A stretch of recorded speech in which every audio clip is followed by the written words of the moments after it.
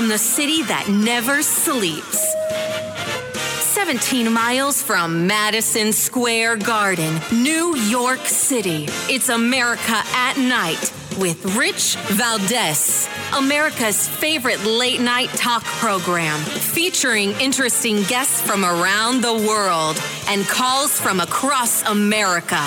And now, here is your host, Rich Valdez. Hi there, good evening, and what's up, America? I am Rich Valdez, Valdez with an S, at Rich Valdez on all of the social media. Welcome to the Friday night edition of the program. It's Veterans Day. A big thanks to all of the veterans out there. And I want to give you the phone number. If you want to join the program tonight, feel free, 833-482-5337, 833-4-VALDEZ. And, of course, it is Veterans Day. We honor those that are with us and alive and well and have served. We remember those that have served and given their life, and those that are currently in service that will be veterans one day. I salute them all. It's a tall order, I think, to serve in this country, and you never know if you're going to have to be in battle or what, but you do it, right? And you do it selflessly. And it's always important, I believe, to see a veteran and thank them for their service. And one veteran that comes to mind when I'm thinking of thanking someone for their service is a veteran named James Everett Bohannon, my predecessor, the legend himself. And Jimbo, a couple of years back in 2019, gave his opinion on what he thought when people said, "Thank you for your service." Listen to this. As a veteran, I am very grateful. I spent a lot of time since my time in service in the Vietnam era where I didn't hear that. And to hear it now, it's never too late, and I like the words, "Thank you for your service." That's sufficient for me. And I think it should be sufficient for everybody to do it, right? Suffice it to say, we should be thanking veterans when we see them, those in uniform when we see them, because of the sacrifice that they give. And I think it is a sacrifice. My brother, Robert Valdez, served in the United States Marine Corps, and I found out earlier today that he passed away last night, and it makes this Veterans Day a little bit solemn. So I'm dedicating this program to him tonight and to all veterans out there, and it's important. Whether you get a little scar or you get a scrape on your knee or you lose a limb or you give your life, to me the sacrifice is the same. It's one that you made selflessly. And Jimbo also, back in 2019, talked about a minor injury that he received while he was serving in Vietnam. Listen to this. As far as I know, I never suffered PTSD or any other mental affliction from that conflict. It certainly wasn't a fun time in my life, and there were times of considerable danger, but again, that goes with the territory. I got out fine, as far as I know. Physically, I've got one little tiny scar, which, frankly, I got diving for cover to save my butt. It's not exactly what you would call a heroic wound. So, needless to say, I didn't put in for a Purple Heart for that. Diving for cover and scratching yourself on a piece of barbed wire during a mortar attack hardly seems like the basis for a medal. Jimbo had a real way with words. And I know so many of us miss hearing his voice. And granted, you don't get a Purple Heart for a little scrape or a scar. But it was that selfless attitude that he had of service before self. And I think so many veterans embody as well. And to me, that's the honor of it, right? That's the beauty of it. And that's why I want to take time tonight to reflect on veterans, hear your veterans' stories, and have a couple of veterans on themselves to talk about different things, including Veterans Day. So we're going to do all of that this evening. And I know that this is a difficult time for a lot of people because, like me and like others, they've lost loved ones. And when you lose a loved one, it's never fun. But there's a lot of people out there that have veterans that are alive and well, or alive and not so well. And on a day like today, it's important that we remember them and we remember that sacrifice. And for those of us that are able and have been blessed with the ability to help others, we should. And looking at the courage, looking at the commitment that veterans have, it always strikes me that we need to kind of embody that. While we may not be soldiers in any of the branches of the military, we're citizens of the United States. We're we the people. And we have to hold on to that kind of zeal, if you will, in order to do what we have to do in life. There's challenges that are afoot. Political challenges, social challenges, cultural challenges. And it's up to us to like Gandhi said, right? Be the change that you want to see in the world. And so many of us look at, our adversaries politically, right? Or culturally, if we don't like the shift in culture. And we think to ourselves, how did we get here? How did we get to this place where we are today, where things seem so bizarre? If you were to juxtapose headlines today with headlines, a decade or two ago, how did we get to this place?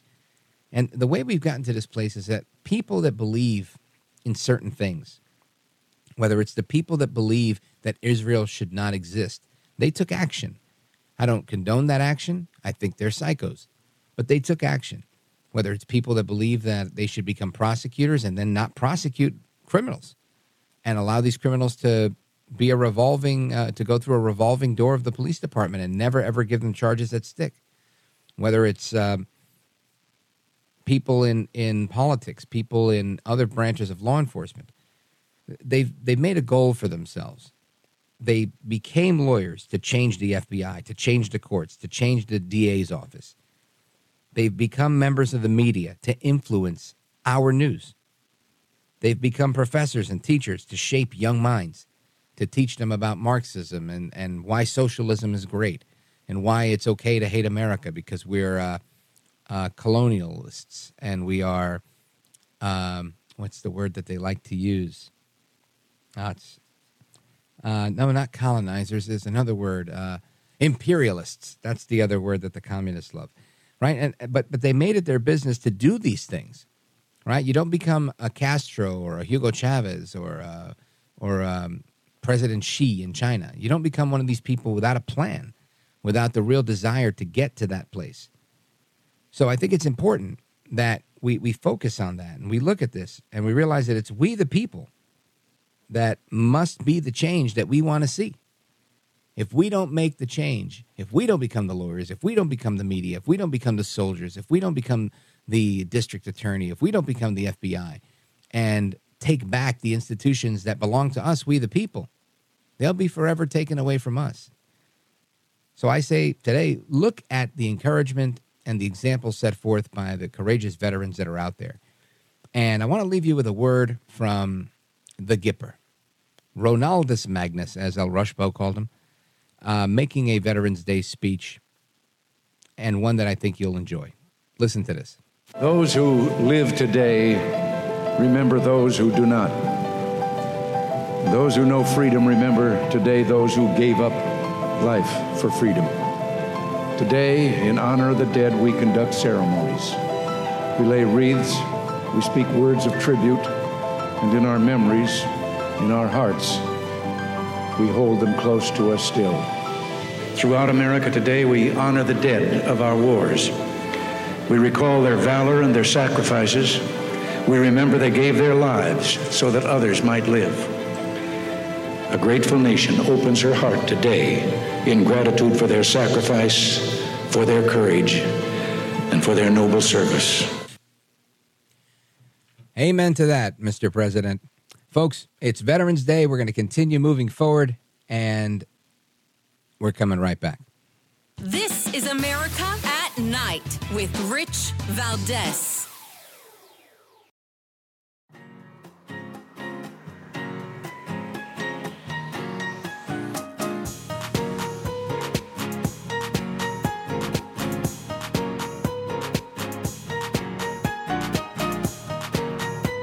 America at Night with Rich Valdez.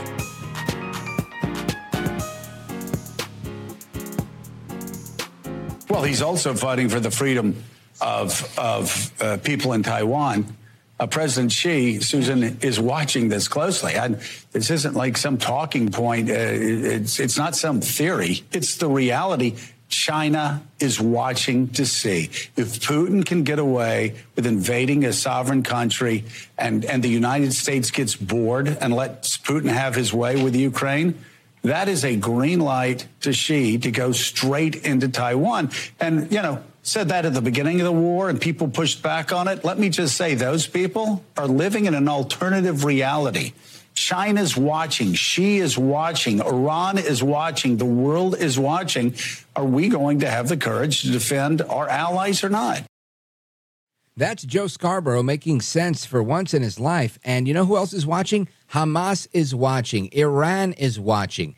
And that's why they're doing what they're doing. That's why you've got 30 some odd members of the United States military with traumatic brain injuries. And we've been attacked. 56 military members injured by traumatic brain injury. And you also have, something like 40 attacks that have gone on in recent weeks. And in my opinion, we're under attack. We're literally under attack. And Joe Biden is nowhere on this. He's allowing Hamas to do what they want to do. He's allowing Putin to do what they want to do. Go for it, right? Free for all. And I want to get to the bottom of this with a veteran himself, a veteran of the United States Air Force, Brigadier General Blaine Holt, the irascible disruptor, Newsmax contributor, friend of the program. Blaine Holt, we honor you this Veterans Day. Welcome, sir. Happy Veterans Day. So good to be with you on this Veterans Day. And yes, troubled times, but it sure is good to be returning to your show. Well, amen. Thanks for being here, brother. And I want to really take this apart a little bit, right? Because Scarborough's saying everybody's watching. I feel like Hamas is watching. And I feel like it's the same conversation every time. We're getting more and more casualties, more injuries. And it seems like the only guy in the world right now that makes sense is Netanyahu, who's saying, no, we're not doing a ceasefire until we get the hostages. And yet there's a constant pounding on him from the left within the media, the left within Congress. Even the White House, is coming down. I heard Blinken today say that, too many Palestinians are being killed. Now, again, I don't want to be harsh or cruel. I'm not saying that, no number of Palestinians is kill as many as you want. That's not what I'm saying. But I am saying there's an all-out war going on. We're being attacked by Iran and Iran proxies on a regular basis externally, whether it's in Iraq or in the surrounding areas. And I feel like nothing's really happening. Biden sends a drone attack, a little rocket to some, what he thinks is a munitions warehouse or whatnot. What's going on here, Blaine Holt?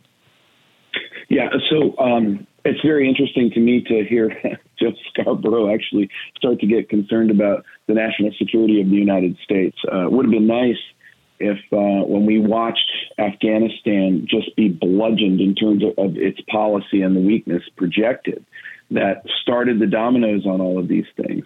If he had been one of the clarions out there to say, this is going to imperil us further, this is what happened.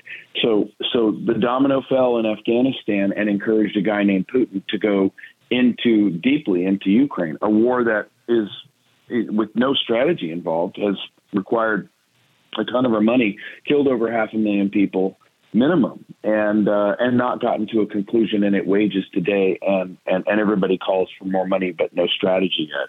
And now here we are in the Middle East, another outcome of this weakness.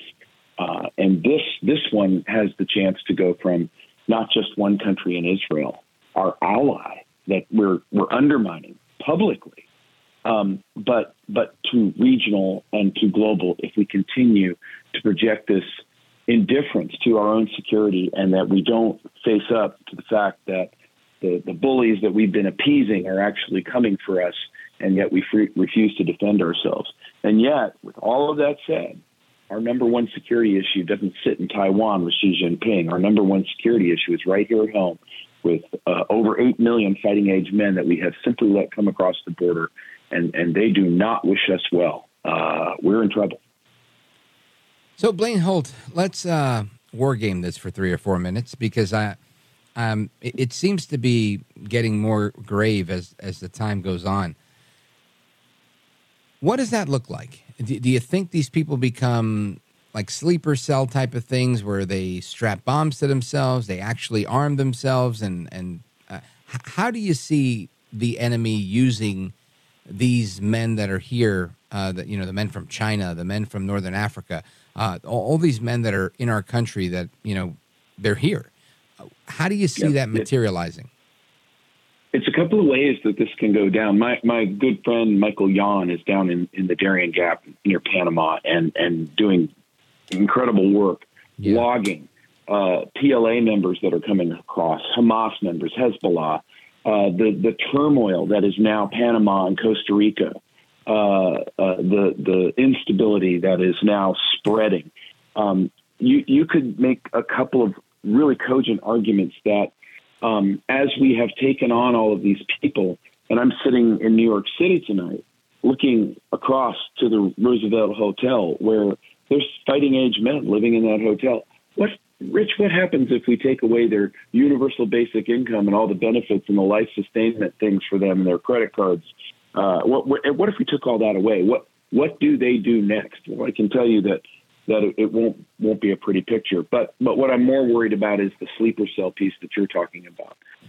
Right. If we start to see the Middle East click along and grow and spiral, does Iran, fearing for its own security, start, instead of creating havoc by having Hezbollah fire on our Fifth Fleet, do they first activate cells here in conjunction with the Chinese, Hamas, Hezbollah? Do they have specific orders here that go after our grid, or do we face a butcheristic, barbaric attack like we saw on October 7th? Our grid, our cyber, an EMP, a dirty bomb. We just don't know, but this is the spectrum of things that we face right here on our own soil, and yet we're watching our forces gather in the Eastern Mediterranean. I'm very concerned we're not protecting our own nation. Absolutely horrible. And just to circle back to something you just mentioned, you said, what happens when we take away their universal basic income and the other services we're offering them? I'll go to the wisdom of a rapper named YG, and he says, if I ever go broke, I'm going to take your money.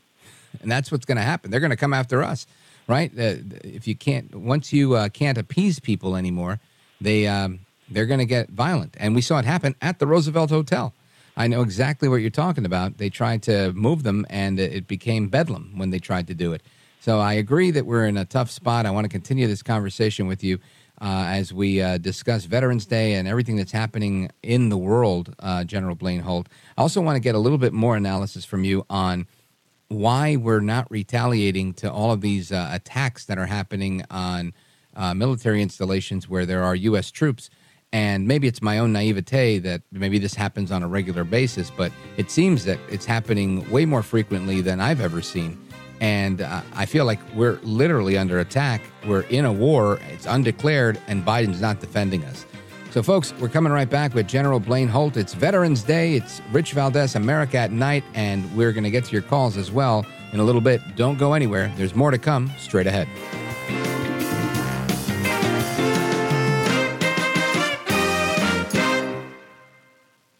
Afford Anything talks about how to avoid common pitfalls, how to refine your mental models, and how to think about how to think. Paula, while certainly you can mess up on $1 million a year, it is far less likely than it is on $30,000 a year. Right. I would meet wonderful people that were struggling with a budget that was super tight. It was 100%. You need to make more money. Make smarter choices and build a better life. Afford Anything, wherever you listen.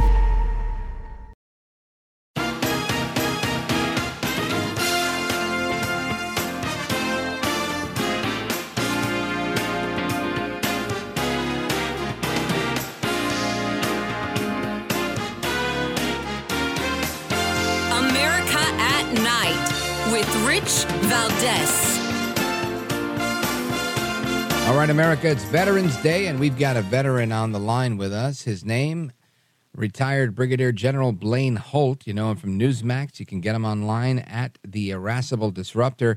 General Holt, I want to ask you about this, and again, I kind of alluded to it earlier, but I feel like the United States is under attack by Iran and Iran proxy groups that are firing drones and rockets and whatever it is, and they're hurting our troops. And all Biden has done is respond with a couple of measly attacks, in my opinion, because it hasn't stopped anything.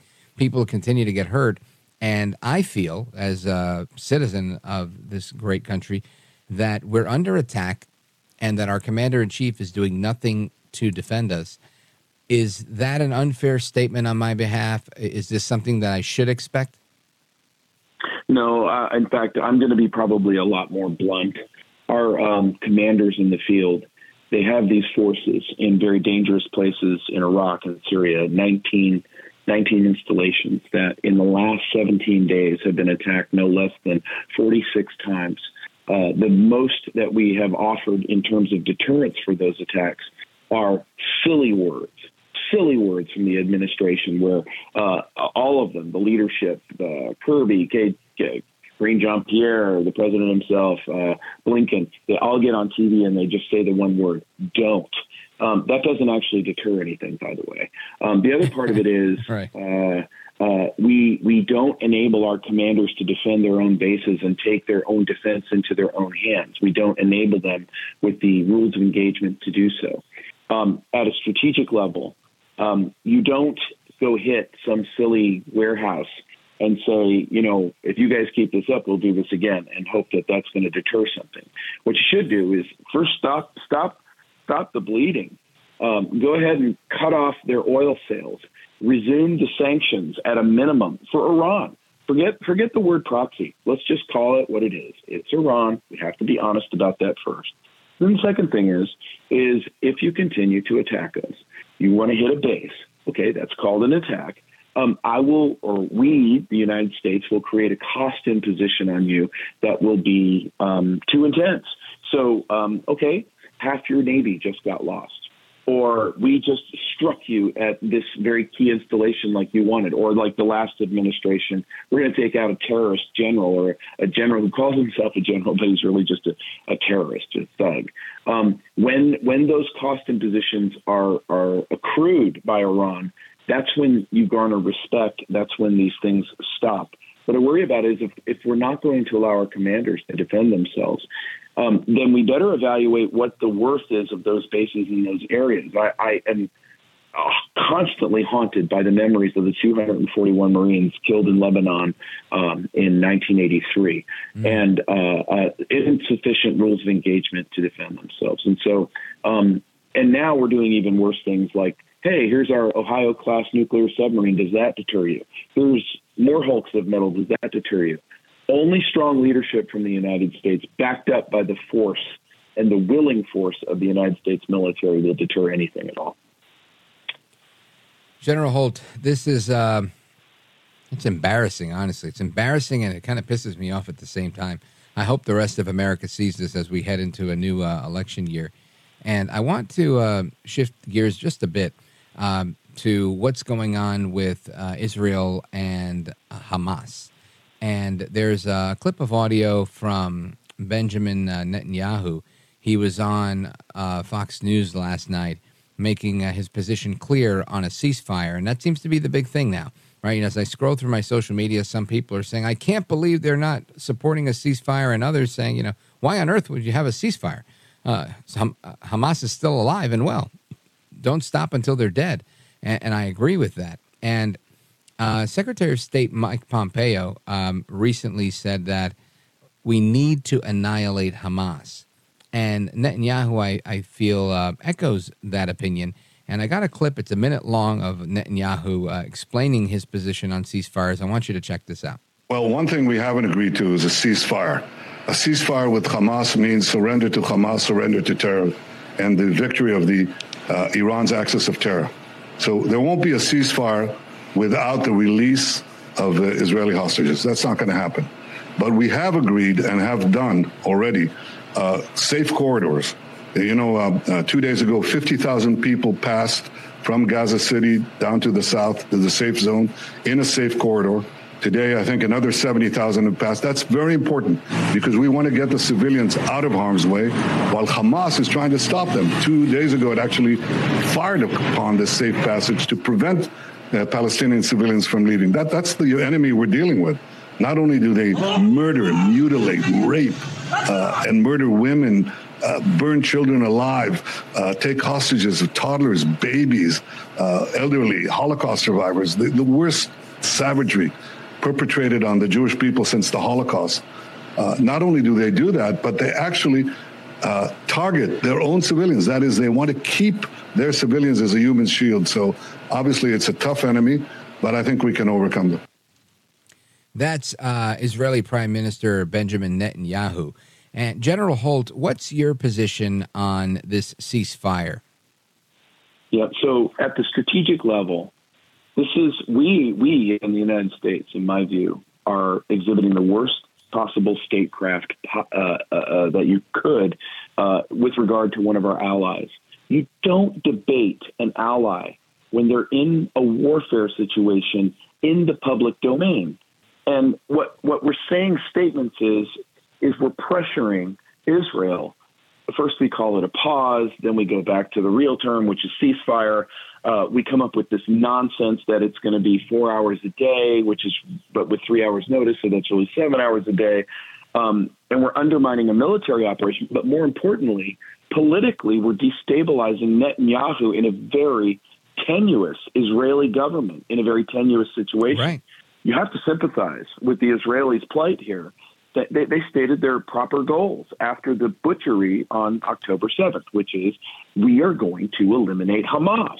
Now, I get the information war, but if anybody really truly understands Hamas, they'll also understand that they are using the Palestinians as human shields. They didn't have to do October 7th. They didn't have to take 220 hostages. They could release them tonight.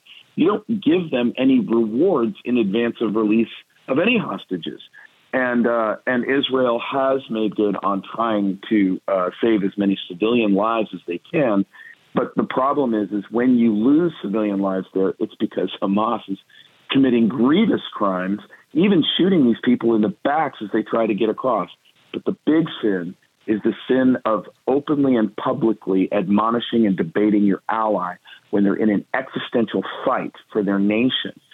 It's reprehensible, and I hope that we will correct course on this quite quickly because Israel faces not just threats here in Gaza, but Israel faces a northern front, Iran, Syria, and look at the Egyptians and the Jordanians. They won't take a Palestinian.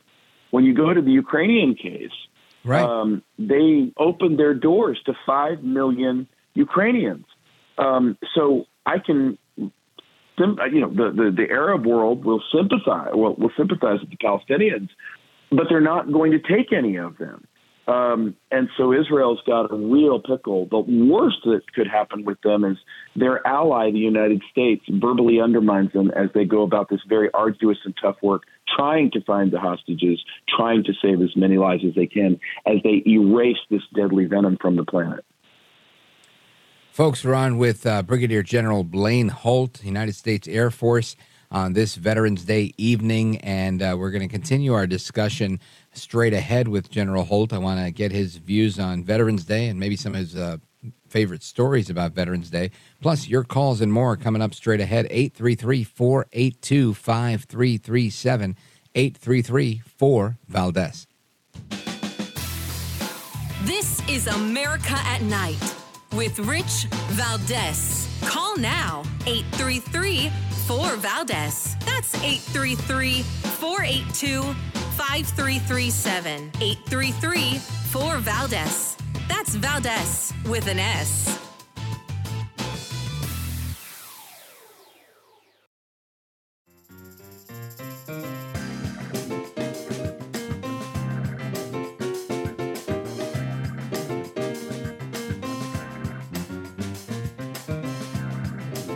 America at Night with Rich Valdez. All right, familia, welcome back, amigos. We're on with Brigadier General Blaine Holt, and we're discussing Veterans Day. And General Holt, I know we always talk about the policy wonk in you and all of your experience as an Air Force general, but I want to get a sense this Veterans Day of some of your fondest memories of Veterans Day and what it really means to you. I'm so glad you asked that. And, I have to go back to really a life-changing command that I held. I was a colonel and the base commander of our logistics base in Central Asia in Manas, Kyrgyzstan, 2 countries just north of Afghanistan, and we were the lifeline to Afghanistan, providing air refueling, bacon, beans, bullets, the troops, all of it. I like to fashion it as the world's largest bed and breakfast. And back in 2009, during that time when we had Veterans Day, when I was there, and our team was just clicking, I mean, really crushing the mission. We were so honored to have at that Veterans Day 3 Medal of Honor winners from the Medal of Honor Society Association that brought them out to our base. And these were 2 vets from the World War II and 1 vet from the Korean War. And these gentlemen had stories that just brought my airmen and the troops coming out of the war or going to the war to a dead stop. We had them in our social center, a bar, if you will, where you could get your 2 whole beers for the night. And they sat around and they opened their hearts up to us. And they told the airmen about their stories of gallantry and valor. But moreover, they also honored the service of the airmen and the soldiers and the sailors and the Marines who were serving then. And they really, it was so heartening for me to watch these young service people, men and women, just connect so deeply with these Medal of Honor winners and what service before self, and a solemn oath to the Constitution and adherence to your mission objectives, excellence in all you do, be sought. And it was just a magic combination. It was just the best Veterans Day I've ever experienced. What was one of the pearls of wisdom that you took away from these Medal of Honor recipients? It was this attitude, this warrior's ethos. They all 3 shared it. And it all came out to be similar types things of don't quit. It's going to get better at some point. You have to stay in the fight, and you've got to fight for your brothers and your sisters. And that's what'll get you through this. And their fortitude, their absolute bond and relationship to their Creator came ringing through. Their faith, but their American values came ringing through. And but mostly it was this dogged determination to never quit, never give up. And each of them were in harrowing circumstances where you could have easily have seen, and you would not have criticized any of them for folding or falling or succumbing or not doing what it took to see their unit through, to take the valorous act that you would. General Holt, as I'm hearing you describe that, I've met a few World War II veterans, and I was in awe. I really was. Wow, I didn't know they made men like this. And, I always thought my dad was the toughest guy, and I still have tons of respect for my dad, God rest his soul. And I always thought, man, I want to be tough like that one day. And did you have that kind of feeling around these guys? I did. And what was such a gift, and I told my airmen this after they left, was, it's rare, the World War II vet that will actually open up their hearts and share these stories. Yeah. The World War II generation, they were very common to keep it inside. My own father had joined the Navy on December 8th, 1941, the day after Pearl Harbor, and became a Navy SEAL. Went to the Philippines and Corregidor. And even though I would grow up to become an Air Force combat pilot myself, my father would never open up. My father never wanted to share what happened in the Philippines. and I could pull the service record. I could look at the decorations. But Dad would just cheerfully smile and say, "Oh, nothing happened. Nothing really was a big deal in our unit." And I would go back to the Philippines much later and find out that the Seabees had anything but a routine, mundane existence in Corregidor. But obviously very surging with pride for my own father, but making sure that my airmen understood the value that these men would come here to our combat headquarters, our combat location, and not only wish us well, but open up their own stories to us so that we could benefit from them. General Holt, America needs more men like them, and I thank you for your service on this Veterans Day. You're a gentleman, a scholar, and a patriot, and thanks for staying up late and chatting with us. Thank you so much for having me. I look forward to the next time. Yes, sir. Will do. Folks, we're coming right back. It's Veterans Day here on America at Night. I'm Rich Valdez. This is America at Night with Rich Valdez.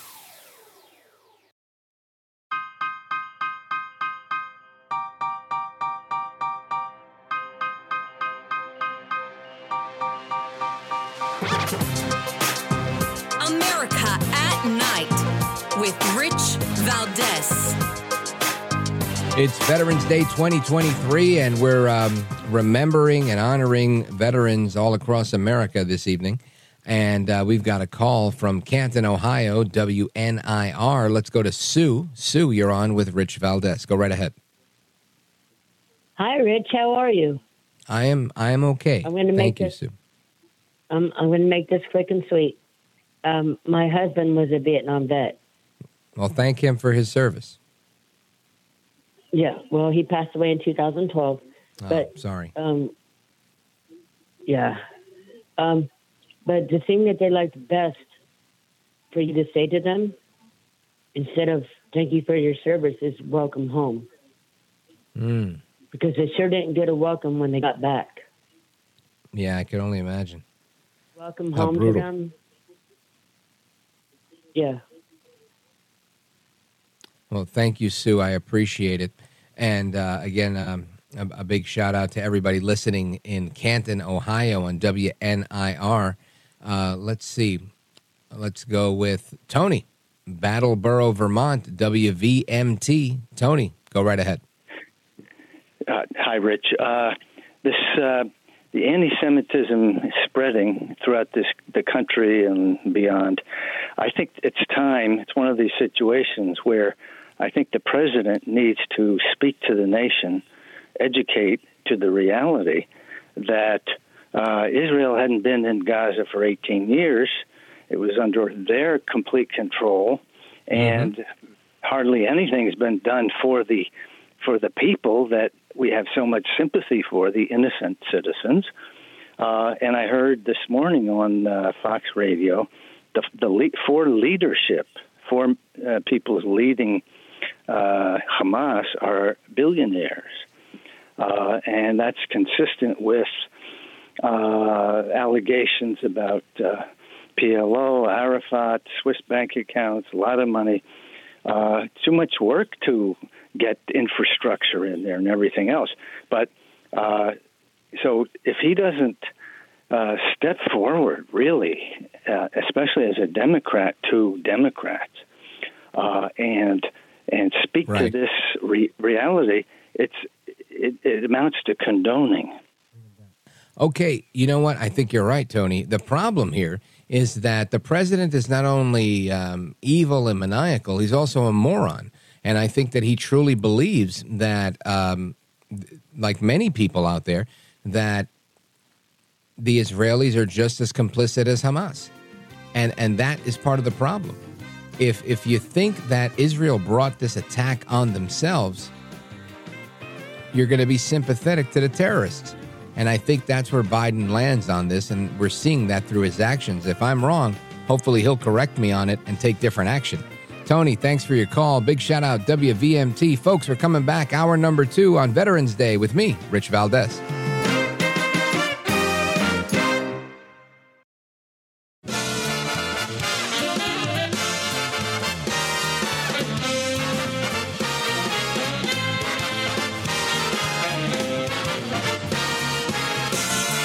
Live from the city that never sleeps. 17 miles from Madison Square Garden, New York City. It's America at Night with Rich Valdez, America's favorite late-night talk program, featuring interesting guests from around the world and calls from across America. And now, here is your host, Rich Valdez. Hi there, good evening, and what's up, America? I am Rich Valdez, Valdez with an S, at Rich Valdez on all of the social media. Happy Veterans Day to you. We're honoring veterans all night long here on the program. If you want to join the show, give us a call, 833-482-5337, 833-4-VALDEZ. And the judge in former President Trump's civil fraud trial has had an ethics complaint filed against him by New York Congresswoman Elise Stefanik. More on that at the top of the hour. Hunter Biden, the son of President Joe El Baboso Biden. Of course, you know, El Baboso means the drooling, bumbling one in Spanish.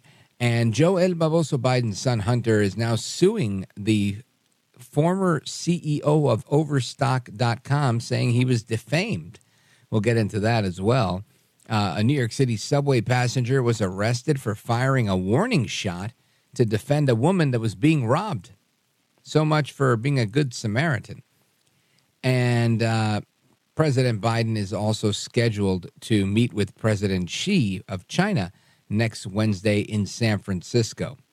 And last but not least, you've got the new mayor of Philadelphia has now called on the National Guard to clean up open-air drug markets that are plaguing the city. I say that's about time. Now, of course, this evening our focus is Veterans Day. And as we're looking at Veterans Day and reflecting on Veterans Day, both veterans who've served, those who were with us, those who were not, we had an amazing guest that on the program that I remember being real excited to have this guest on last year. Because, as a young man coming of age, a young dad, newly married and whatnot, I remember always listening to a radio program called Focus on the Family. And every now and again, Dr. Walt Larimore would be on the program. And he always had the best advice, just excellent information to share, and offered it in such a nurturing way.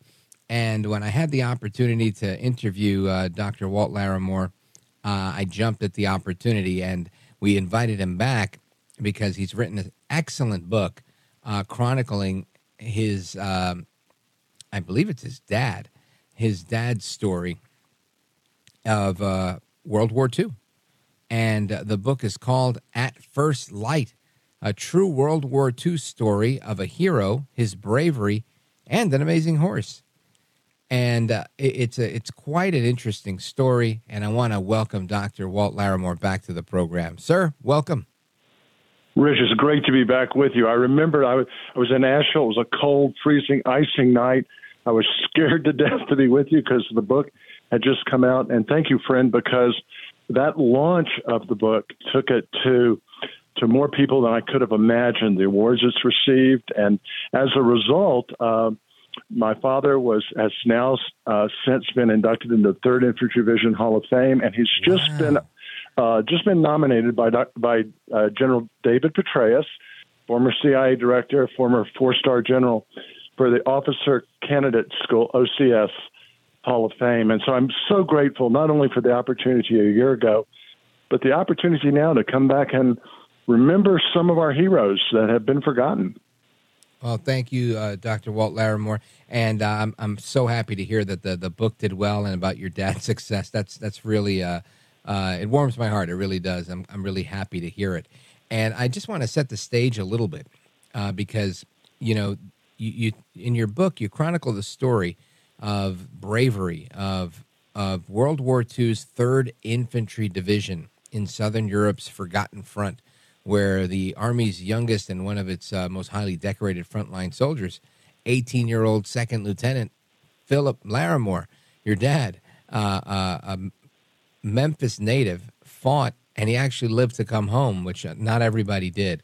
And that in and of itself is a blessing. And I want to get into a little bit of that story. I know there's 5 D-Days that you describe in the book that the 3rd Infantry Division encountered.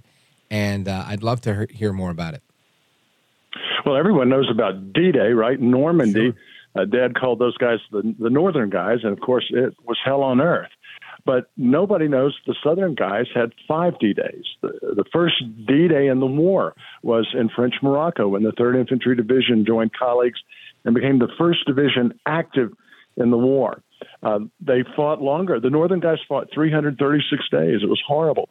But the southern front guys fought 912, had the most casualties, had the most Purple Hearts, had the most medals of honor. They liberated the first city in Europe, Rome, but they made the mistake of liberating it on June 4th and 5th. It was going out on the front pages of every paper in America on June 6th, but guess what happened June 6th? Normandy. Mm-hmm. And so once again, they were forgotten. But those guys had 39 medals of honor, the most of any division, 2,000 Silver Stars, 133 Distinguished Service Crosses. And Dad was honored to fight with him. He was a front-line soldier at 18, the youngest commissioned officer in the Army, at a time when, Rich, the front-line officers, junior officers, had a life expectancy of 21 days. Fought through Anzio, which was Anzio was essentially World War I trench warfare for 4 months. They fought through that through Salerno. Sicily was the 2nd D-Day. Salerno was the 3rd. Anzio was the 4th. And then southern France was the 5th. Raced through France into Germany, across to Austria, fought in 7 countries, 3,200 miles, completely forgotten. And I wanted to honor all of those 2 million men and women who fought in Europe. The Southern Front's been forgotten, but my prayer, my hope was that this book, At First Light, would help resurrect and revive the memory of their suffering, their sacrifice, and their amazing successes. In fact, Rich, real quick, I'm talking too much, but no, you're good. A lot of people think of Band of Brothers showing the northern guys liberating the Eagle's Nest. They didn't. It was the 3rd Infantry Division that liberated Hitler's final Eagle's Nest. And so bravo to those veterans. We've lost most of them now. Well, it's an amazing tale, and we're going to continue to delve into it with Dr. Walt Larimore. And, Dr. Walt, this story you just mentioned that you wanted to honor these 2 million people and tell this story. And it's so important because a few years ago, and I don't know if he's still with us, probably 4 years ago, I interviewed a World War II veteran, and there's very few of them that are even alive today. And I learned a lot. And one of the things I learned was it was so difficult to get him to open up, to tell me what happened. He was very vague, and he spoke in generalities, and he didn't want to get into the real story. And I didn't blame him for it. And that's a trait very characteristic of guys from that era. They did what they had to do. They kicked butt, they took names, and they kept it moving. And it's a class of a class of gentlemen that I think ceased to exist lamentably. And stories like the one you're telling really help those of us that weren't there and don't have direct access to understand what they really went through. So I'm grateful for the opportunity and looking forward to hearing more about the 3rd Infantry Division's plight as they work through this. And we're going to continue with Dr. Walt Larimore straight ahead. Folks, if you want to join the conversation, the phone number is 833-482-5337, 833-4-VALDEZ.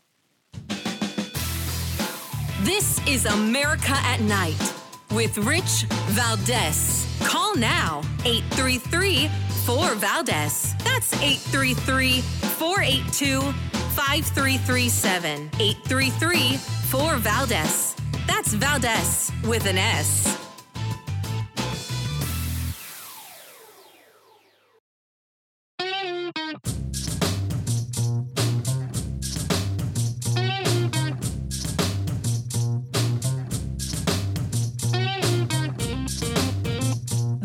is America at Night with Rich Valdez. All right, familia, welcome back, amigos. We're on with Dr. Walt Larimore. He is the author of At First Light, a true World War II story of a hero, his bravery, and an amazing horse. And Dr. Larimore, you were telling us about the 3rd Infantry Division and all that they went through and how they're kind of unsung heroes in many ways. Tell us about how the 3rd Infantry Division was the only unit that served in all 10 campaigns of the European War. Yeah, they started the European War in French Morocco, fought across North Africa, through Sicily, Salerno, Anzio, up through Italy, then all the way through France, raced across the Siegfried Line, the fortified Siegfried Line, into Germany, finally ending up the war in Austria. The division averaged between 12,000 to 15,000 men at any given time. Rich, they had over 30 to 35,000 casualties. Wow. These were guys that went in and fought their guts out for 2 reasons. Number 1, to preserve liberty and freedom back here for us. Number 2, to liberate each of those countries from Nazi, fascism, and evil. And then finally, I guess I could add number 3, they fought for each other to save the lives of their buddies who they came to love, and then to get back home and serve the country they saved. Amazing, amazing group of men and women. It's amazing. And you know, you mentioned something earlier that was remarkable. I never heard that statistic, that the life expectancy was only 21 days. I mean, it was horrible, especially in the front line. Dad's first appointment as a platoon leader was of an A&P platoon, ammunition and pioneer. Their day started at dusk and it ended at first light. And they were in no man's land all night long, putting mines down, defusing mines, laying wire, cutting wire. They were within yards of the enemy. In fact, one night, Dad was out in no man's land with one of his men. A German soldier in a foxhole sneezed. And Dad's private just respectfully said, Gesundheit. And the German soldier said, Danke, not knowing that it was an American, literally within yards of him. But although Dad, like a lot of the young men, he was 18 when he went to war, he was just a teenager, went over to, kick the Heil out of Hitler. But very quickly, especially as they saw their buddies being slaughtered, they became warriors. It's an amazing story. Again, the book is At First Light, a true World War II story of a hero, his bravery, and an amazing horse. You can get a copy at drwalt.com or wherever you get your books. And Dr. Walt, I want to continue because another statistic I didn't know is how many of the 3rd Infantry Division's soldiers were awarded the Medal of Honor. Yeah, in fact, it was the division had more medals of honor during the war than any other division in the war. My dad was awarded every Army Valor Award except the Medal of Honor, so he was one of the most decorated of the frontline soldiers. But this book covers him. It covers that 3rd Division. It covers an amazing story of a secret mission he went on going into Czechoslovakia to save the Lipizans, those wonderful white dancing horses from Vienna, Austria, who were likely going to be wiped out by the Russians. And he had a secret mission to do that. And then, Rich, exactly 30 days before the end of the war, on April 8th, 1945, the war ended May 8th, he went in to save a group of his men that were surrounded by 130 to 150 Germans. On the back of a tank, firing that 50 caliber machine gun, saved his men, but lost his leg, almost lost his life. And then the battle of his life, after recuperation, was fighting an insane policy the Army had, that officers who were amputees could no longer be considered officer and gentlemen, and they were kicked out of the Army. But with the help of President Truman, General Eisenhower, he fought that policy.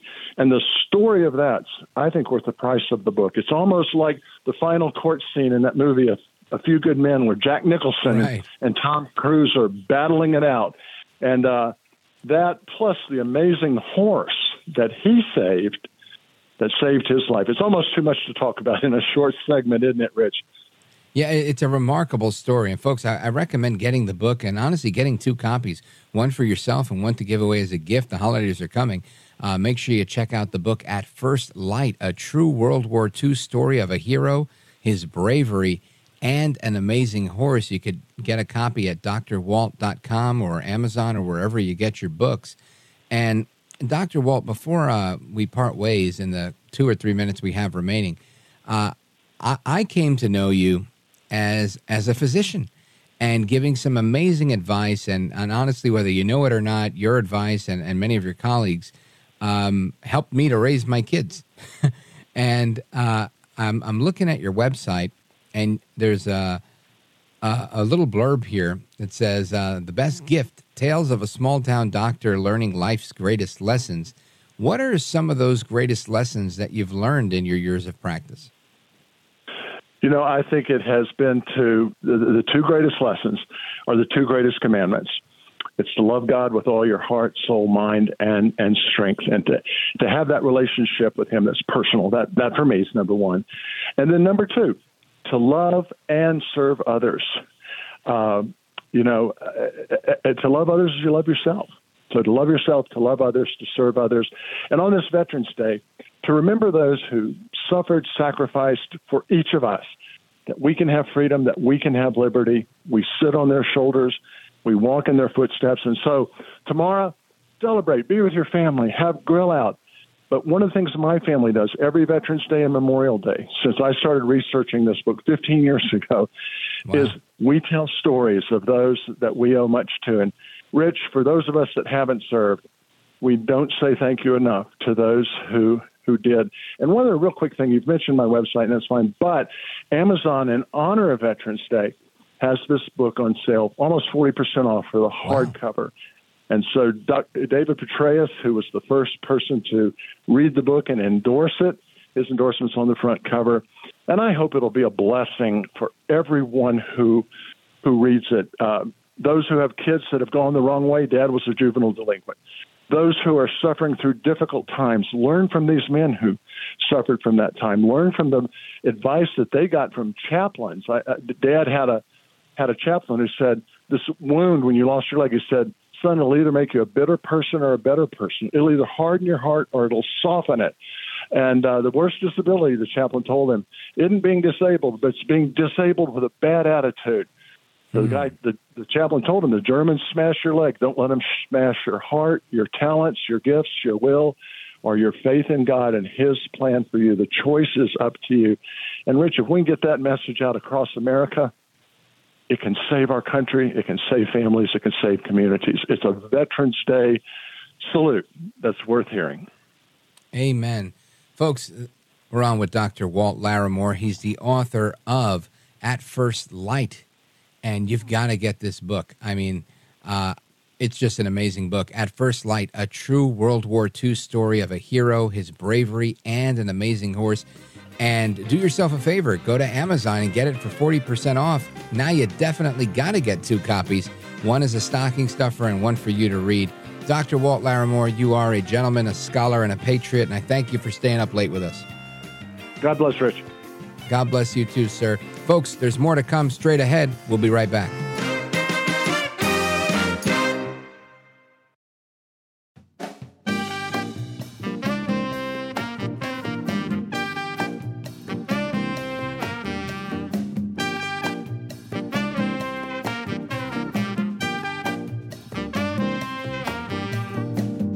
America at Night with Rich Valdez.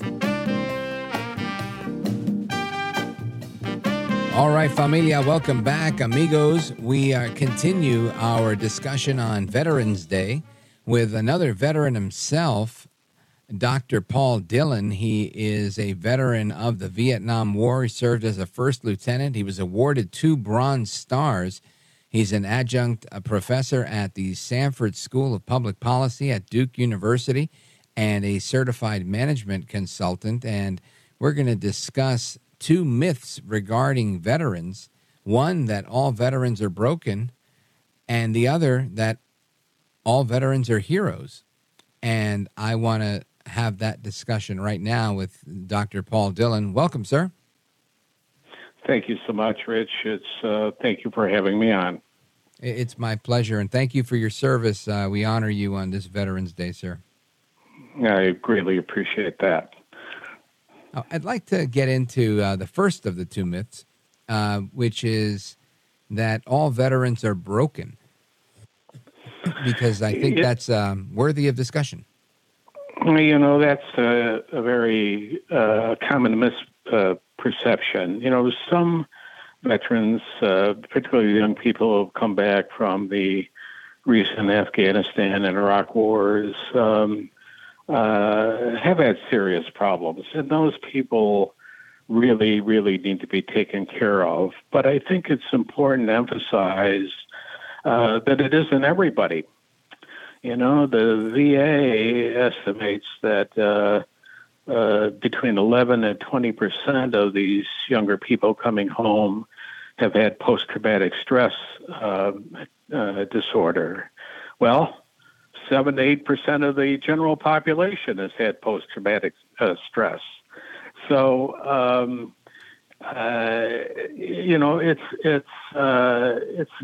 it isn't everybody. And I think the general population needs to understand that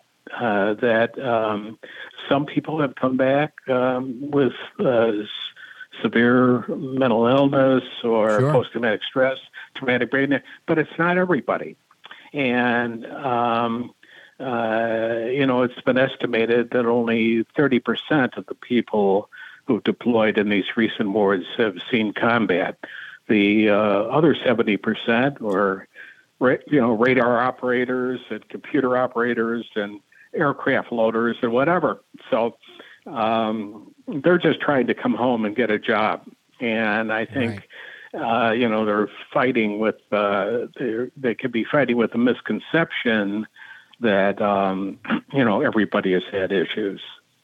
Yeah, and I think it's an unfair shake, right? If you're a veteran, you served, whether you saw combat or not, the idea that somebody's thinking that, you're going to have some sort of flashback or that you have PTSD or that, you're somehow, like you said, quote unquote, broken, it could be very, very unfair to those that have served very valiantly in our military.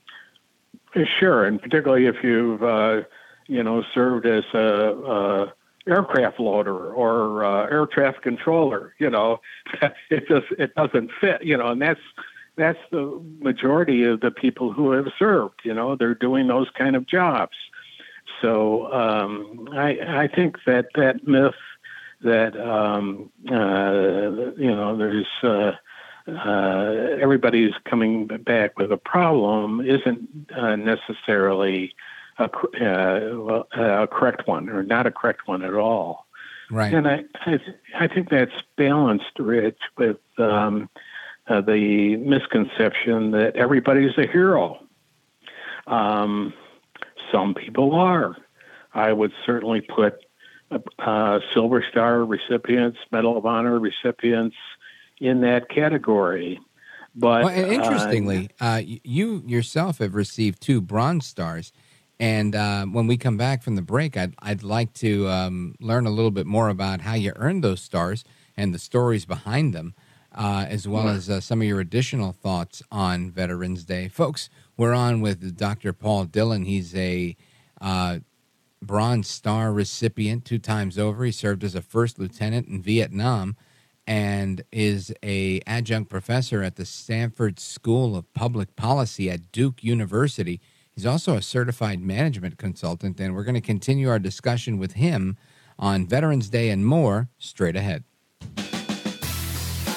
This is America at Night with Rich Valdez. Call now, 833-4VALDEZ. That's 833-482-5337. 833-4VALDEZ. That's Valdez with an S.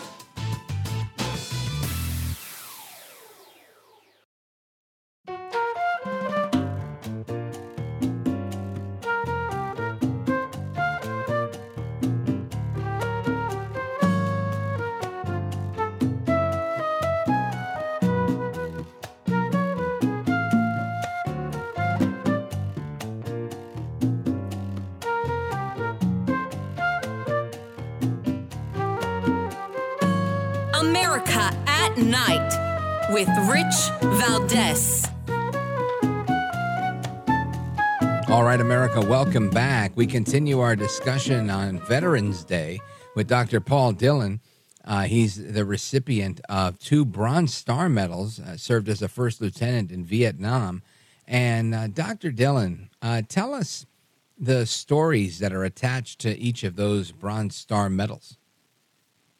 Well, I'll tell you briefly. What I did in Vietnam was to help run the Army Air Traffic Control System throughout the country with the 165th Aviation Group of the 1st Aviation Brigade. We ran all of the mobile control towers, radars, navigational aids throughout the country. And the way that you got around the country during that war was you hitched rides in helicopters, and that's how you got from place to place, So, hey, where are you guys going?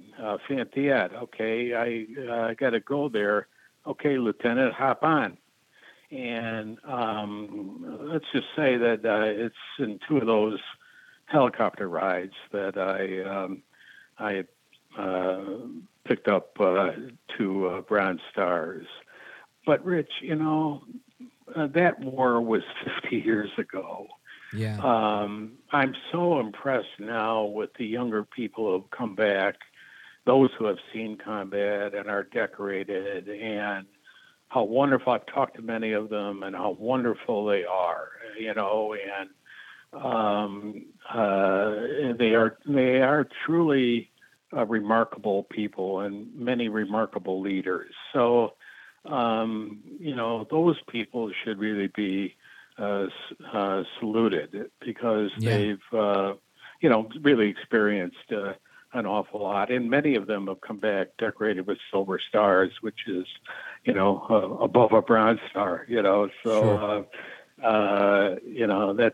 They're just remarkable young people and really, bode well for the future of America and the armed forces, I think. Dr. Dillon, what would you say is the barrier that so many veterans face when looking for employment post their service in the military? Did you say the barriers? Yeah, right? What's stopping them from why are they such an underrepresented group in the workforce?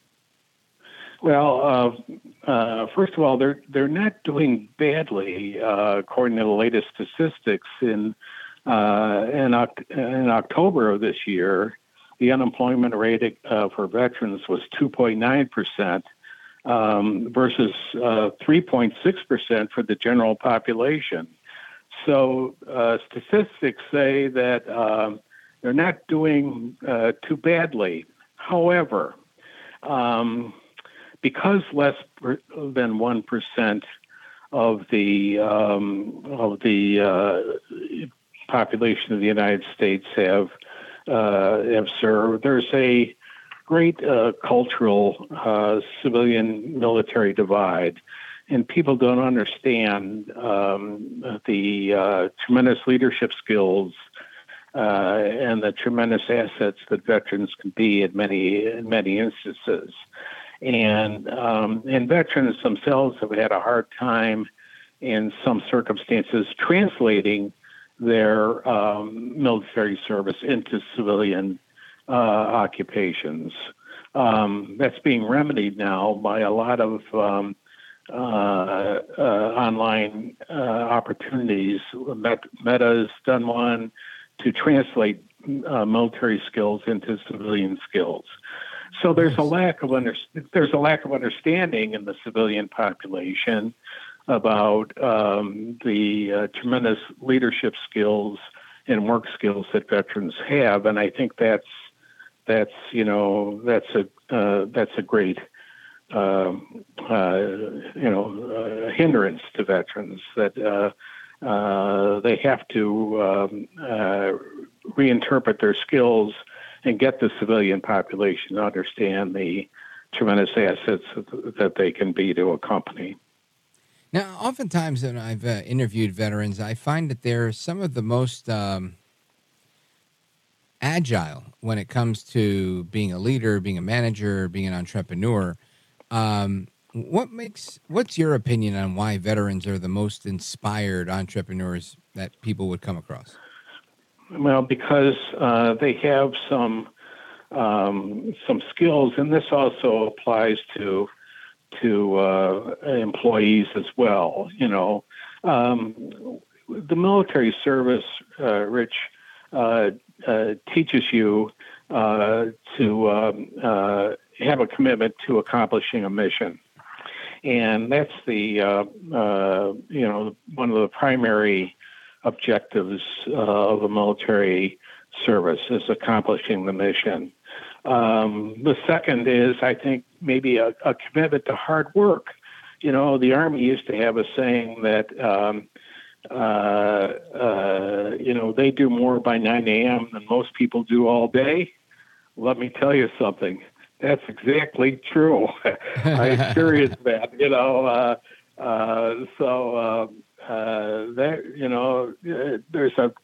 it's hard work, and there aren't weekends or time down. It's 24/7, so there's this commitment to hard work.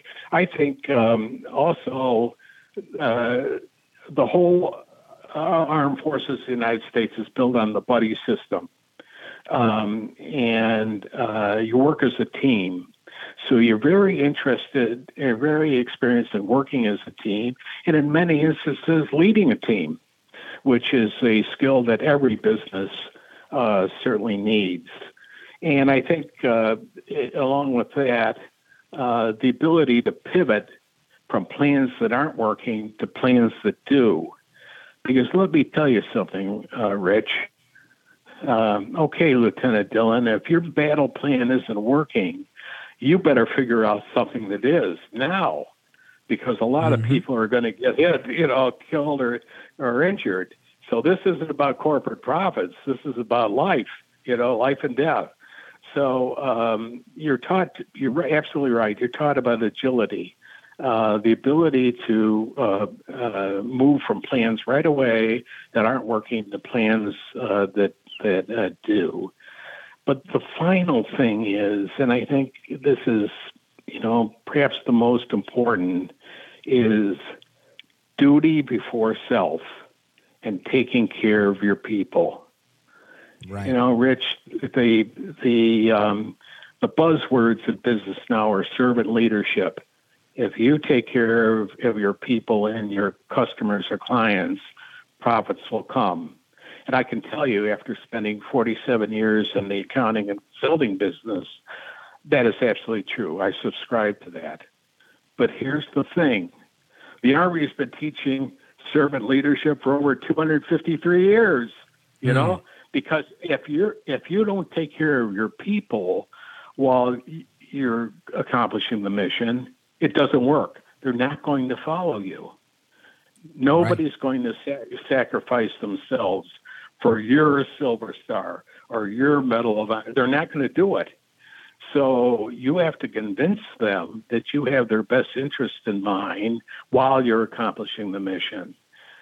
Rich, it's the best leadership training in the world. The best leadership training in the world.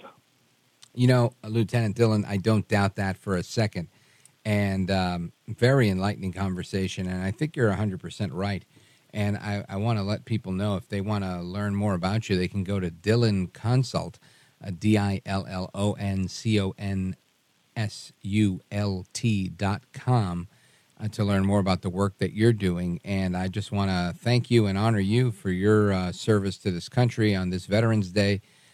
Dr. Paul Dillon, thank you for being with us. You're a gentleman, a scholar, and a patriot, and I'm really grateful that you stayed up late to have this conversation with us. It's my honor and privilege, Rich, and I really appreciate your comments. Thanks so much for having me on. You bet. Folks, we're going to get to your calls and more on Veterans Day and everything else we've discussed this evening. Straight ahead, 833-482-5337, 833-4-VALDEZ. This is America at Night with Rich Valdez. Call now, 833-482-5337. 833-4VALDEZ. That's 833-482-5337. 833-4VALDEZ. That's Valdez with an S.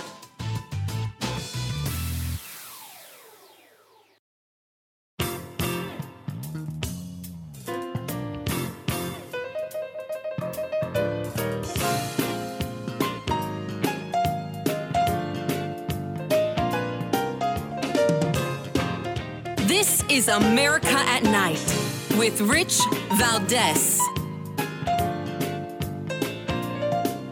All right, America, welcome back. And we were discussing the workforce and how veterans fit into the workforce. And I want to get to your calls on this Veterans Day evening. Obviously, Veterans Day tomorrow, but we're doing it on the air tonight. And some portions of this program will repeat tomorrow for the best of America at Night.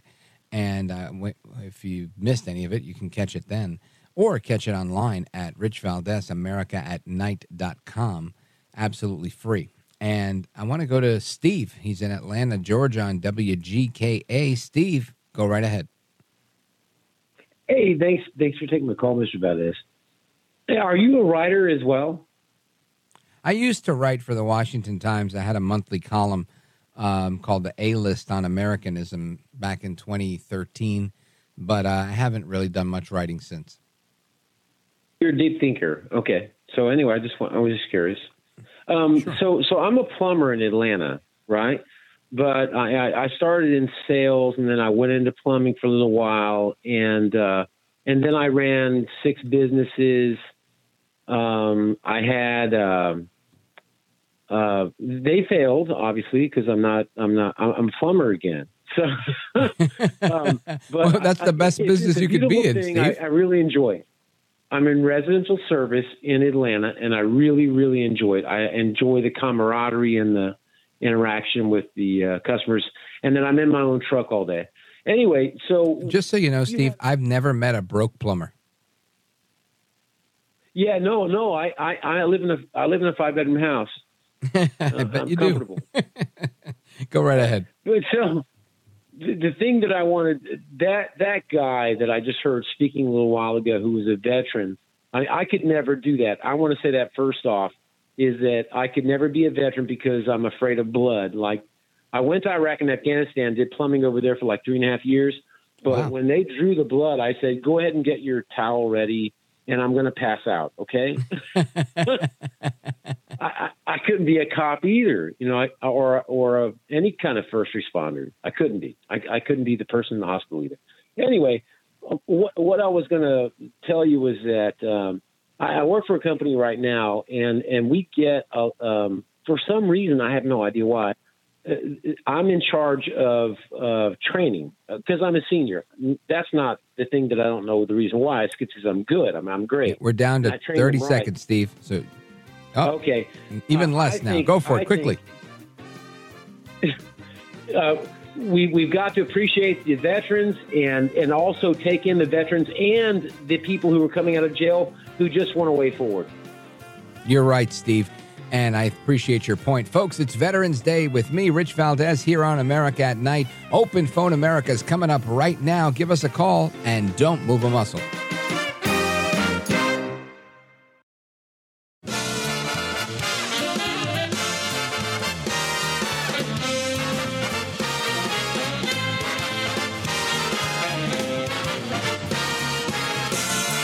Live from the city that never sleeps. 17 miles from Madison Square Garden, New York City. It's America at Night with Rich Valdez, America's favorite late-night talk program, featuring interesting guests from around the world and calls from across America. And now, here is your host, Rich Valdez. Hi there, good evening, and what's up, America? I am Rich Valdez, Valdez with an S, at Rich Valdez on all of the social media. Friday night edition of the program, Veterans Day, and I want to welcome you to the third and final hour of the program. We call it Open Phone America. Give us a call, 833-482-5337, 833-4-VALDEZ. And New York City Mayor Eric Adams had his cell phones and his iPad seized by the FBI. Yep, sounds familiar to another New York City mayor, Rudy Giuliani. They went to his house and took his cell phones and iPad as well a couple of years ago, and in reference to the witch hunt into former President Donald Trump. Why'd they do this to Giuliani? Well, they did it because he was representing Trump. Go figure. You're not allowed to have a lawyer, and your lawyer is not allowed to have an iPad. But this situation is different. Eric Adams is a sitting president who's really bad at his job. And the FBI seized Mayor Eric Adams' electronic devices early this week as part of a federal probe into his campaign fundraising. So I want you to hear the report from Aaron Katursky. Well, we're told that on Monday, after an event at NYU, FBI agents approached Mayor Eric Adams and demanded that he turn over 2 cell phones and an iPad, the electronic devices that he had on him at the time. We're told the mayor complied voluntarily, and it followed the mayor apparently learning that an individual who was not identified had acted inappropriately.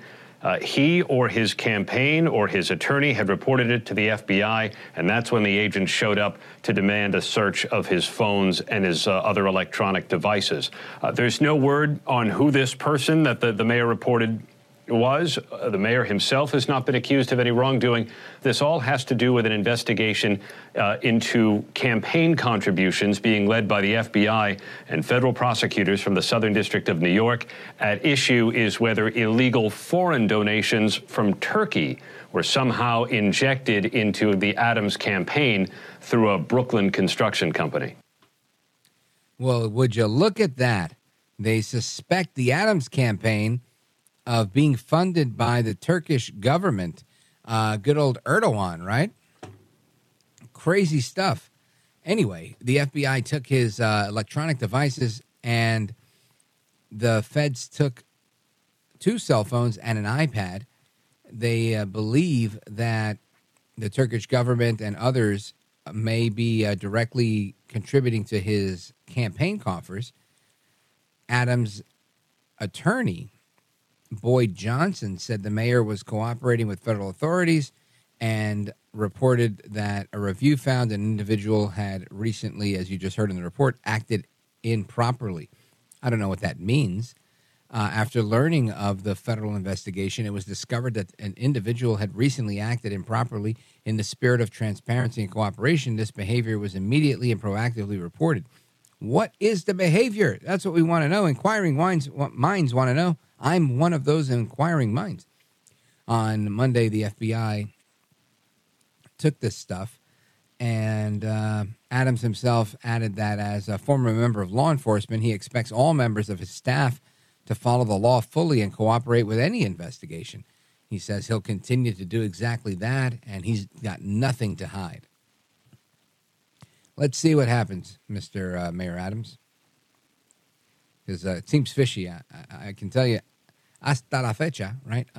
To date, I've never had anything confiscated by the FBI. Hopefully, they won't come knock down my door tomorrow and say, hey, you talk about Trump. What are you, one of those rad trad conservatives? You know, who knows what will happen. Anyway, the electronics were returned to the mayor just a few days later.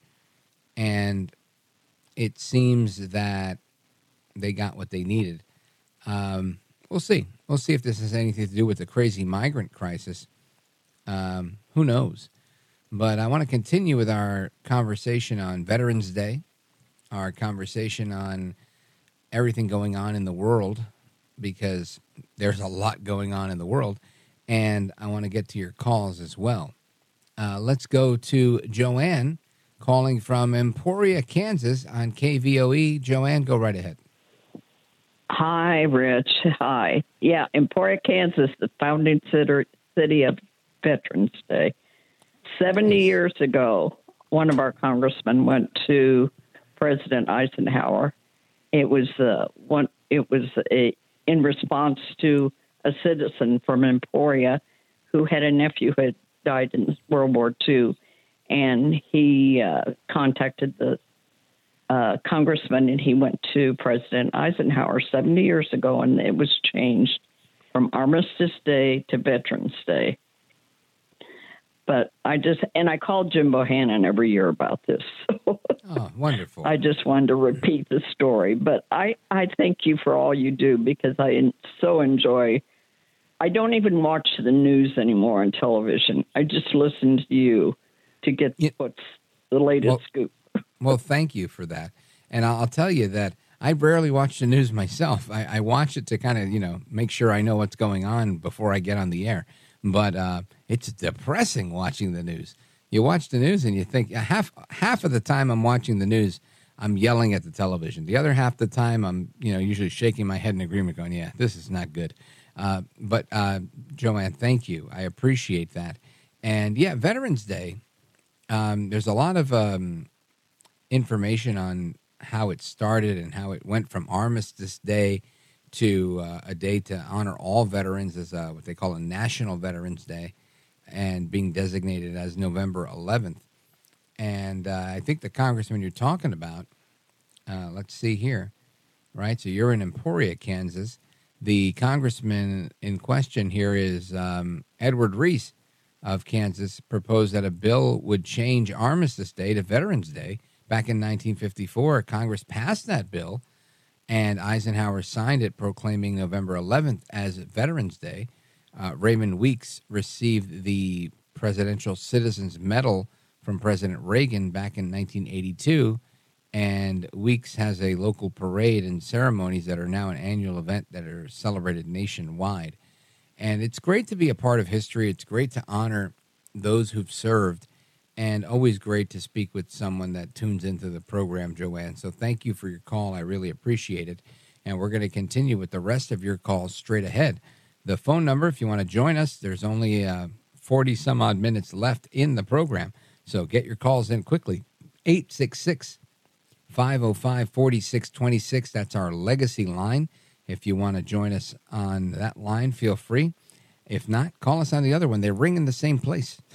833-4-VALDEZ. This is America at Night with Rich Valdez. Call now, 833-4-VALDEZ. That's 833-482-5337. 833-4-VALDEZ. That's Valdez with an S.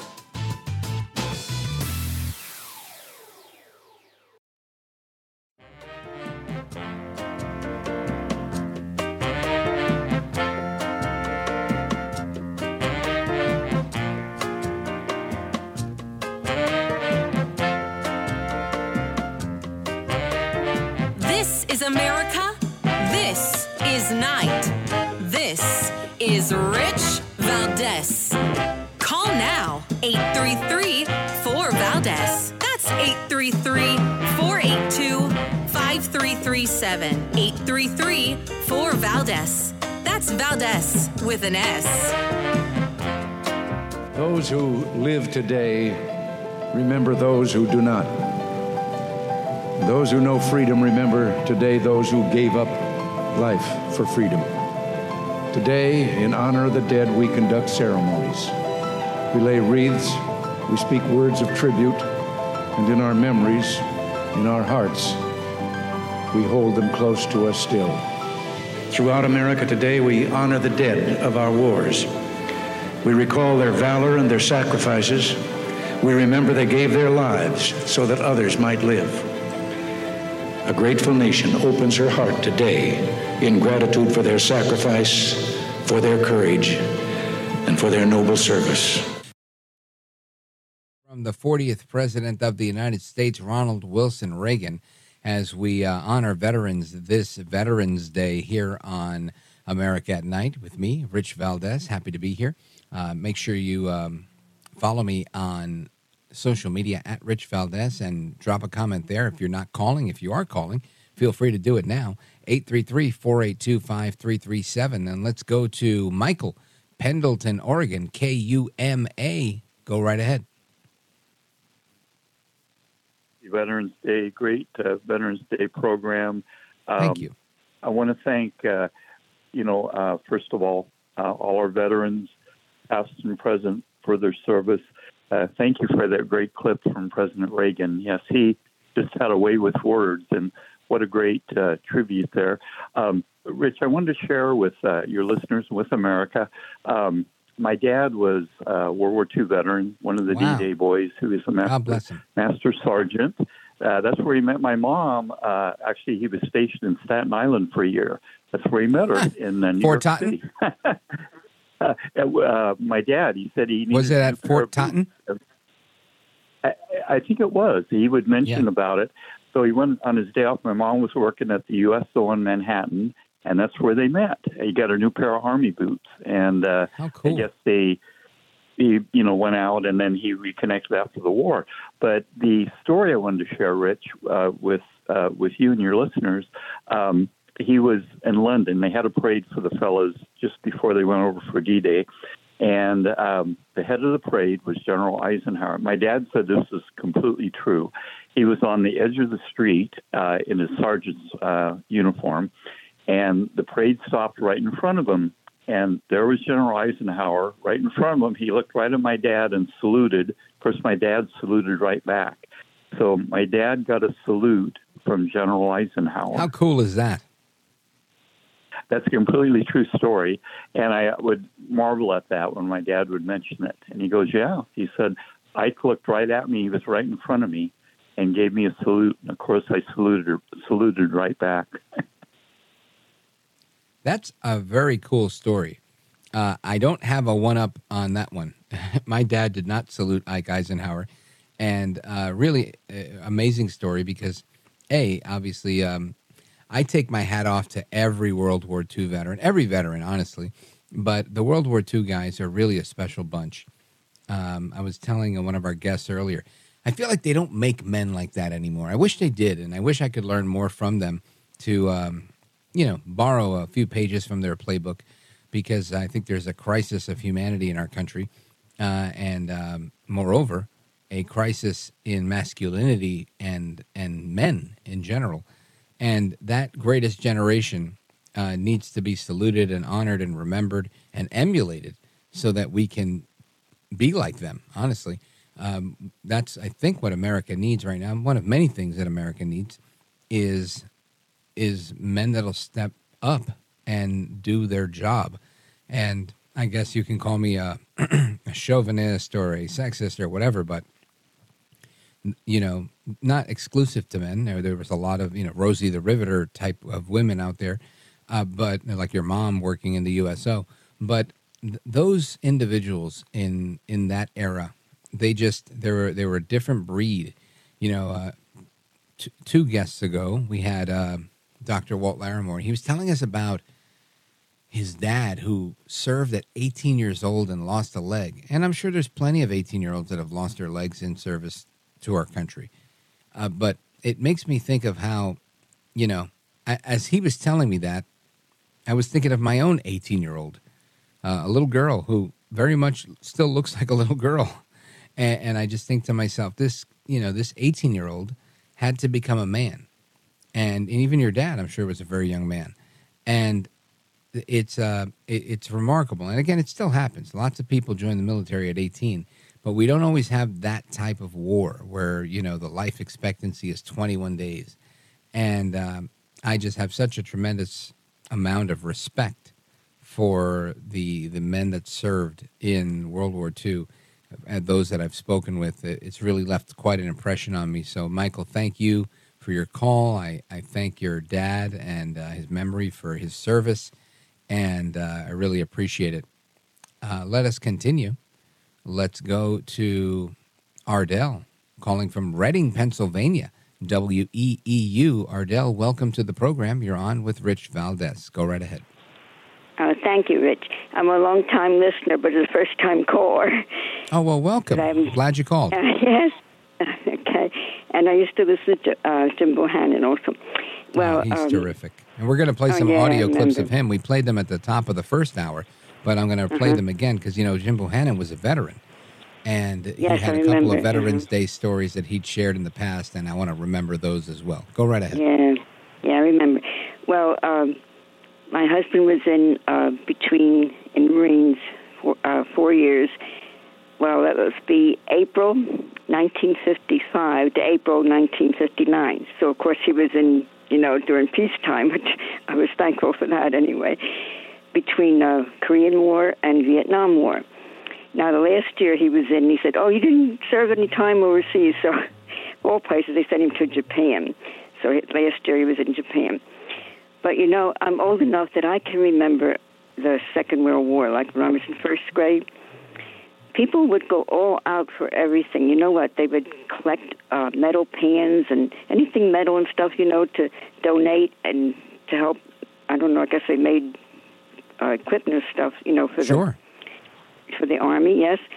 And they bought war bonds. When I was in kindergarten, war bonds. My mother would give me $1, and I would take it to school. And they used to sell the 10-cent. You get a sheet of 10 cent ones, put it in your book. You had to get a war bond. I remember that. Oh, and then they had air raid wardens would come around. I remember one time it was in the summer, so we're all sitting out on the porch, and they came around, and some people were smoking a cigarette, and they actually made them put the cigarette out. Do you believe that? I don't know what they could see for a little cigarette. Well, anyway, that's what they did.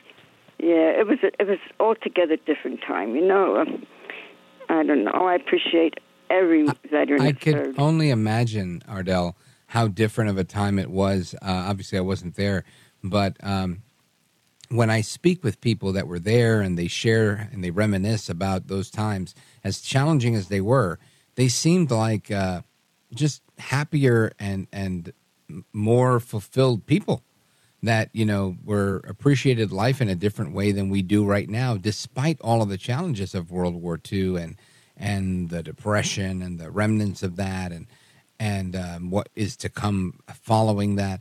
And it really is remarkable to me when they say they're the greatest generation. I have no doubt in my mind that they truly were. Yes, I really appreciate it. Now, my father was in, but he wasn't overseas. Now, he was stationed in New London, Connecticut, along the coast there. So he got some furloughs, or else my first sibling wouldn't have been born in 46. Yeah, he got home about 10 days before she was born. I couldn't believe it. Yeah, my first sibling, but I lost her 4 years ago. I'm sorry to hear that. But thank you, Ardell. I'm sorry about the loss of your sister, and grateful for your dad's service and that of your husband as well. Thank you for your call. I appreciate it. Big shout out to everybody listening on WEEU. And we continue with your calls and more on Veterans Day right here with me, Rich Valdez. Don't go anywhere.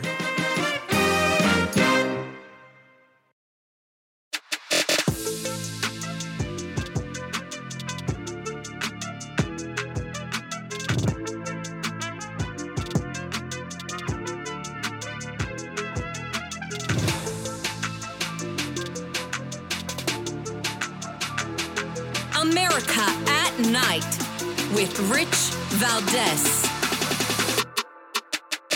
Call now, 833-4VALDEZ. That's 833-482-5337. 833-4VALDEZ. That's Valdez with an S. America, welcome back, amigos. We continue with our Veterans Day program honoring veterans all across America. And one of the veterans that comes to mind, I played this clip a little while ago, and I'm going to replay it now in the third hour, is that of my predecessor, the late, great Jim Bohannon, who is a veteran of the Vietnam War.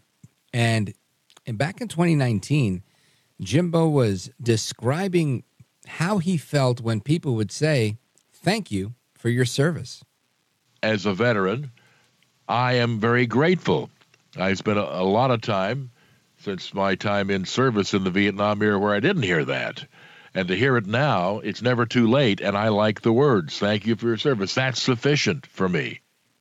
What a class act Jim Bohannon was. And even when he was talking about how he had been injured in Vietnam, whether it was a little scrape or a little scar, he was always so gracious about it, just like he was on the air. Check this out. As far as I know, I never suffered PTSD or any other mental affliction from that conflict. It certainly wasn't a fun time in my life, and there were times of considerable danger, but again, that goes with the territory. I got out fine, as far as I know. Physically, I've got one little tiny scar, which, frankly, I got diving for cover to save my butt. It's not exactly what you would call a heroic wound. So, needless to say, I didn't put in for a Purple Heart for that. Diving for cover and scratching yourself on a piece of barbed wire during a mortar attack hardly seems like the basis for a medal. Jim Bohannon again with such an amazing way with words. And as we continue honoring veterans from across America, I want to go to the phones, 833-482-5337, 833-4-VALDEZ. I want to check in with somebody listening online to Rich Valdez, AmericaAtNight.com. Our buddy Pat from Sedona, Arizona. Pat, welcome. Hey, Rich, how you doing? Thanks for taking me right away. I really appreciate that. You got it. And I just want to thank you for your service. I appreciate everything you've done for our country. Well, thank you. I mean, my country's done a lot for me, and I did a lot for the men and women that I served with. And I'd like to talk about my dad, who was a veteran during W2. Oh, wow. I didn't know that. Old. Yeah, he joined up right at the end, right before 44. He joined up, and he was in the last 6 months of World War II. And he served in some pretty hairy places.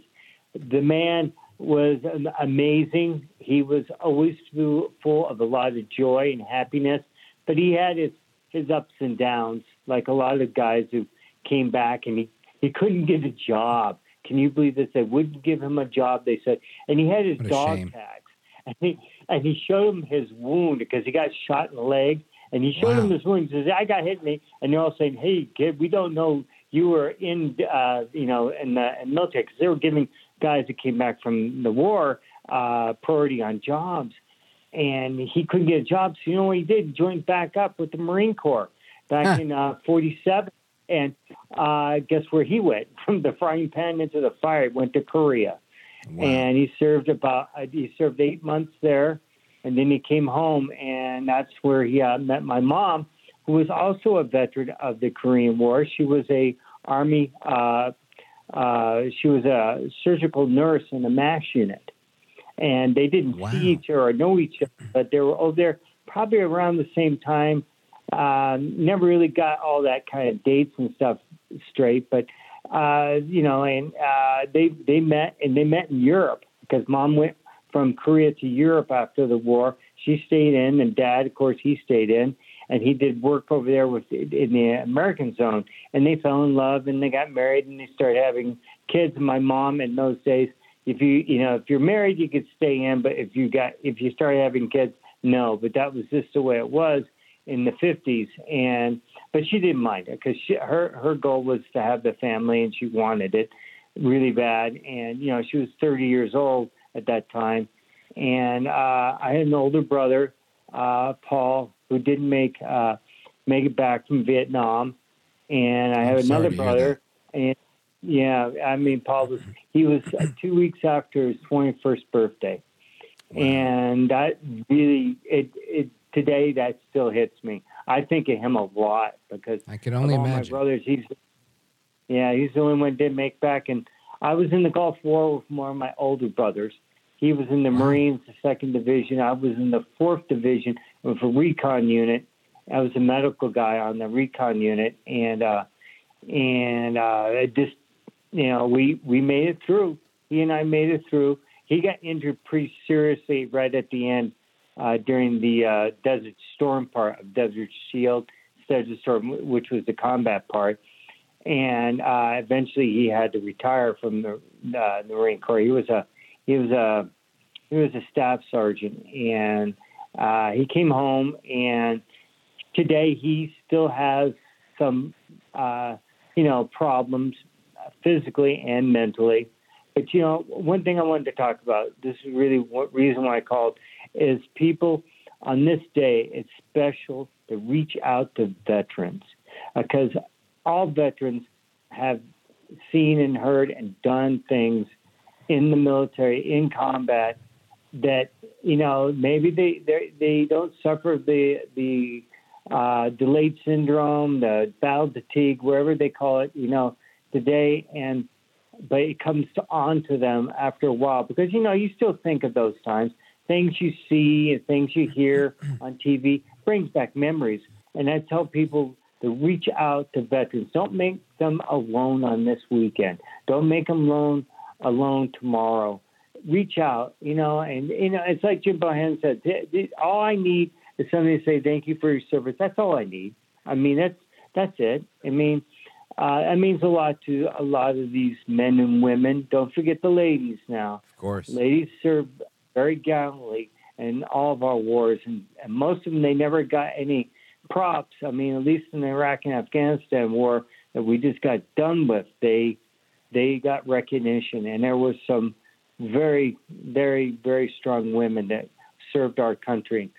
And I just want to reach out, you know, to all my veterans, my fellow veterans, all the branches. I was in the Navy, and you know, just you know, I think of my time, and I'm very proud of my time, and I'll never forget it. And these days, especially this one, it's this remembrance of the ones who didn't come home a lot, you know. And I always tell a friend, I have a neighbor, he's a veteran from. Well, he was the Cold War veterans, basically. Mm-hmm. He served our military in the Air Force. And he goes, I'm not like you. I didn't serve in all the hairy places like you did and got beat up and torn up and shot like you. And I said, but no, you put a uniform on. You know what? And that's such an important point, Pat. And I just want to start with saying I didn't know that your entire family had served our country, and I'm grateful to them and thank them for their service on Veterans Day and every day. And I'm sorry about the loss of your brother. I until today, earlier today, I found out I lost my brother last night, and he was a Marine as well, Robert Valdez. May God rest his soul. And I realize it's not easy. It's not easy to lose a sibling. And again, thank you to your family for your service. You're an amazing patriot and a great listener to this program, and I'm grateful for you. Thank you, Pat. Big shout out to everybody in Arizona tonight, and folks are coming back with the rest of your calls. Don't go anywhere. This is America at Night with Rich Valdez.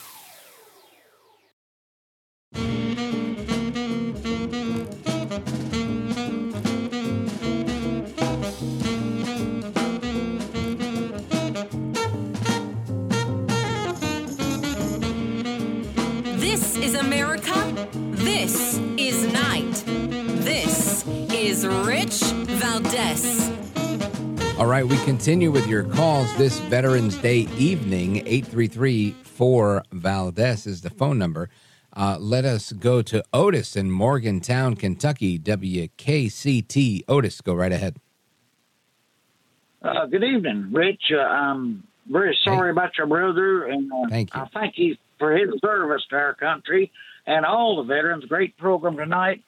My father was born in 1923, and when he was 21, he was drafted in March of 44, and came out in late March of 46. He went to the Philippines first, and he's in that bunch at Corregidor that MacArthur is making the speech. And he went on into Okinawa and on in the occupation of Japan. And he didn't talk a lot about it. I was born in 56. Okay. He had a 2.5-year-old daughter, my mother, and my oldest sister. That's how big a sacrifice then, you know, if you had a child, they'd take you. And I'm the only son, and I gave the flag to my oldest sister because she sacrificed too, because when she was little, you know, she had to give up her dad too, you know, and Dad never got injured or anything while he was over there. What really tore him up, though, and get him to crying is talking about burying men at sea. And a lot of them he knew. and he knew that they were going to be eat up by sharks. And just thankful for what he done, all the servicemen, because every moment I've had in my life has been because of them. Amen. I just missed the Vietnam War. The draft ended about 3 months after I got my draft card and everything, thank God. But this country, we owe it all to them. You know what, Otis? A very, very accurate assessment. I agree with you. It's good that we reflect on Veterans Day, and I hope that we can keep that same energy, keep that same attitude throughout the year, and realize that there's a lot of people that make America work. And whatever criticism people may have, that's fine. But ultimately, we shouldn't lose track of being grateful and thankful for those people like your dad and others who have served. So thank you, Otis, for the call. I appreciate it. Let us continue. Let's go to Sarah, Bedford, Indiana, WBIW. Go right ahead. Hey, great show. I just want to say that there has been a war on masculinity coming from the left, and they take a group and say, you're an oppressor, and tear them down and practice reverse discrimination. And I'm going to say this. We need a shout-out to the traditional male values like machismo, courage, chivalry, heroism that are just natural qualities that men have. And instead of tearing boys down and telling them they're evil, we should celebrate the good attributes. And in today's effeminized society, we have more violence against women, and there's a lot of liberal women that push for gun control and want to protect criminals. Shame on them. And then they tear men down. You know, and that's Sarah, I think wrong. I agree with you. I think it's wrong, and I thank you for saying that. If it wasn't for those qualities you just mentioned, this greatest generation that we're talking a lot about tonight, the World War II generation, where would we be without those men that did what they did? And overall, you know, it's a crazy time that we live in, where, you know, we tell little boys that they should be more feminized. We tell little boys that they can be girls if they want to. And it's just, you know, I'd love to interview a World War II vet and hear what they have to say about the current state of affairs in our country, or even the current state of affairs in our military that's been really infected by wokeness. And it's a real shame. But I feel like there's going to be a revival of men, of manlyhood, of masculinity, and of people that just wake up and say, you know what, I got to do what I got to do. And I'm not following the status quo anymore. And I think that's important. So thank you for your call. I appreciate it. Big shout out to Bedford, Indiana, WBIW. And we continue with your calls and more straight ahead. This is America at Night with Rich Valdez.